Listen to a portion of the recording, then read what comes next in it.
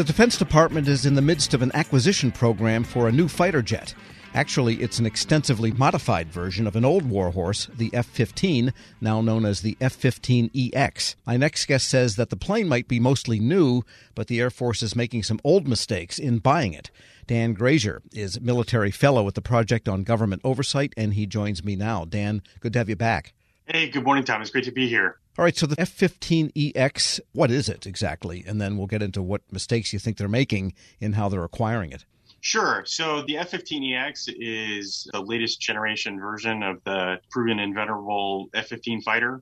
First started development in the 1960s, was largely procured in the 1970s and 80s, and has been continually upgraded and modified over the years. And so the F-15EX is just the latest version of the aircraft. It's what the Air Force is calling a fourth gen plus aircraft.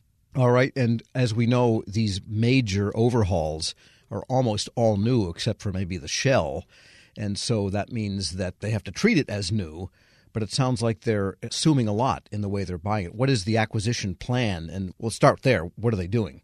So Pentagon leaders over the last 15, 20 years or so have come up with varying schemes to avoid the major defense acquisition process. Like that's the top tier major defense programs like the F-35 and the other key marquee weapons programs are required under that. But what Pentagon leaders have been doing is they've come up with a whole series of schemes to avoid the MDAP process, to avoid a lot of the oversight steps and reviews that go along with them. So the F-15EX is being dubbed a middle tier acquisition program, and that provides the Air Force the justification, I suppose, to avoid a lot of those usual overstep functions. So their assumption is that we've been buying this thing since the 1960s. We can speed it up for the EX version? Right. That's the justification that they're giving. But the F-15EX program does meet the legal threshold to be a major defense acquisition program. So, federal law mandates that any program that has a research, development, test, and evaluation anticipated cost of more than $525 million is a major defense acquisition program. And the program just in the F-15EX program just in FY 2020 and 2021, the research, development, test, and evaluation costs are almost $600 million. Yeah, so real money there. And we should point out, too, that you worked on this project with someone formerly in the Pentagon who knows all about RTD&E. Right. So this specific piece was primarily drafted by Mr. Tom Christie, who was the director of operational test and evaluation in the early 2000s during the first term of the George W. Bush administration. Got it. When they were still buying F-15s back then, too. Right. So, yeah. And they were just starting the F-35 program at that point. And just briefly, what does the EX do that the older ones don't do? The F-15EX is going to have an updated suite of defensive and offensive combat systems. So it's designed to allow the F-15, the program to continue flying on, for another couple of decades, but also to deal with a lot of the modern enemy air defense systems. Got it. We're speaking with Dan Grazier, military fellow at the Project on Government Oversight. And the report says that the development tests are done by engineering test pilots on behalf of the developer, that would be Boeing, to uncover any deficiencies. Their aims are often incompatible with operational testing, which is done on behalf of the combat user. So it sounds like there's a conflict of interest maybe built into the way they're going about this parallel of testing and development.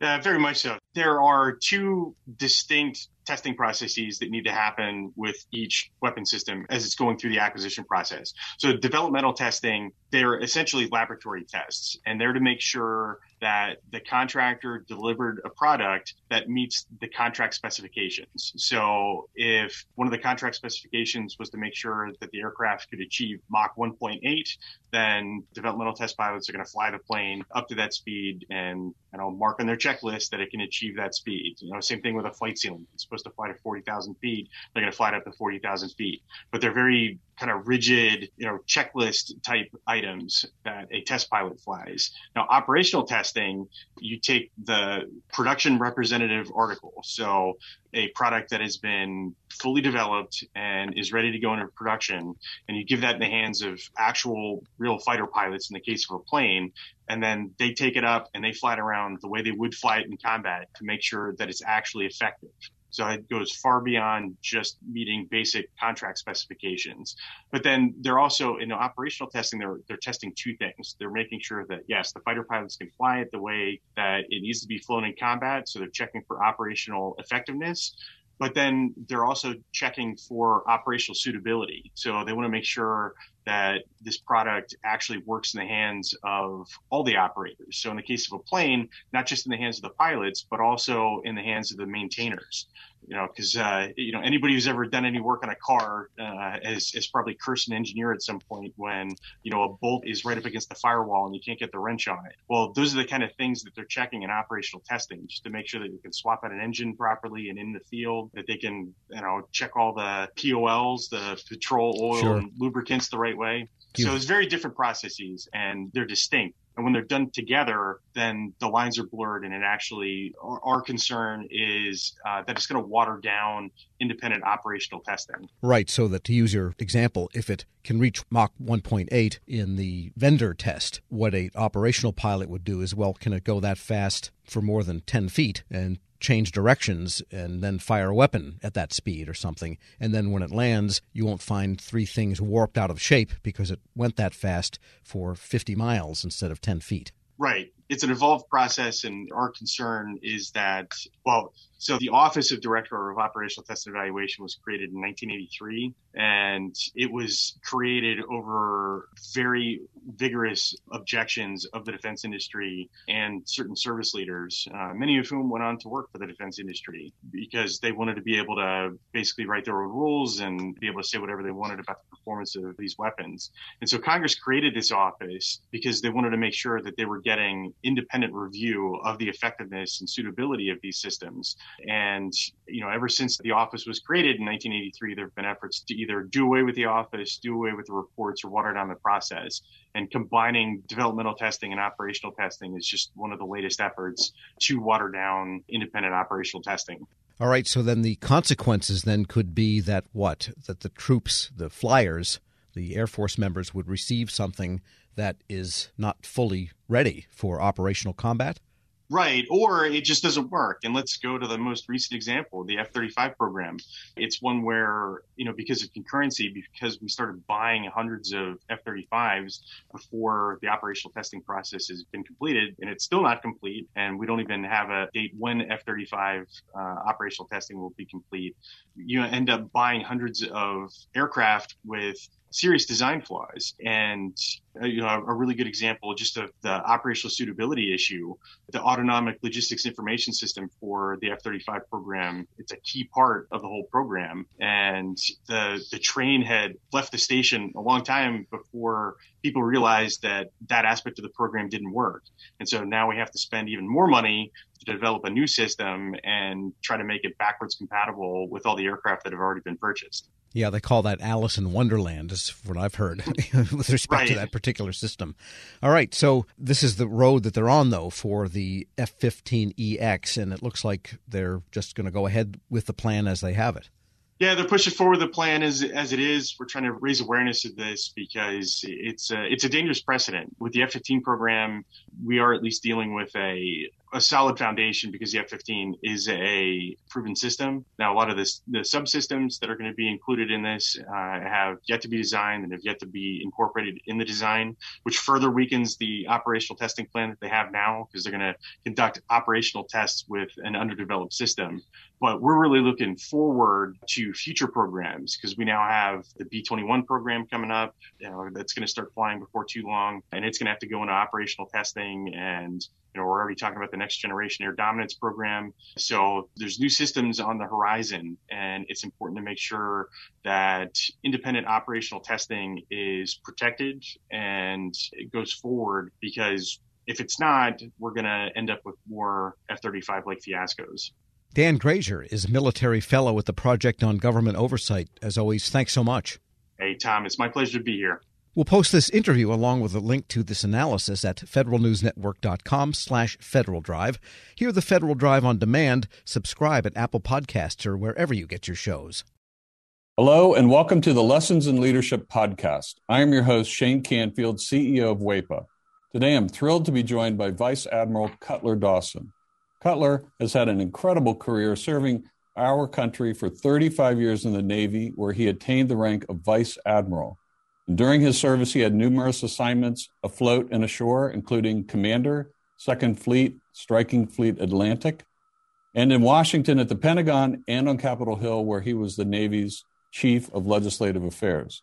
Immediately following his retirement from active duty in 2004, he became the president and CEO of Navy Federal Credit Union, the world's largest credit union, where he served for 14 years. Under his leadership, Navy Federal grew from 2 million to 8 million members. Phenomenal. Cutler, welcome and thanks for joining me. Thank you, Shane. You've had a fascinating career across both military and the private sector. Can you tell us a little bit more about your background and your professional journey? Well, I started out at the Naval Academy, where I graduated in 1970, and then, as you mentioned, spent 35 years in the Navy with 6 actual afloat commands. The first one was when I was 27 years old. I didn't know enough to be scared of anything, and it was probably one of the highlights of my career. And then after I retired, after 35 years, I went to work at Navy Federal Credit Union as the CEO, where I spent my next 14 years. I'm currently retired and enjoying life, and it's been a great run for me. How would you describe your leadership style, and how's that developed over the years? My style has been quite consistent. I believe, and I've learned this in the Navy, that you have to go to the deck plates to see what is going on. And you have to learn what your people do and how they do it, so you can help them to be better at it and more efficient and more productive. It's something that you need to do all the time. I remember I used to tell folks that you don't want to retreat to your cabin. And what I mean by that is the longer you're in a position, the less you think you have to get out and about.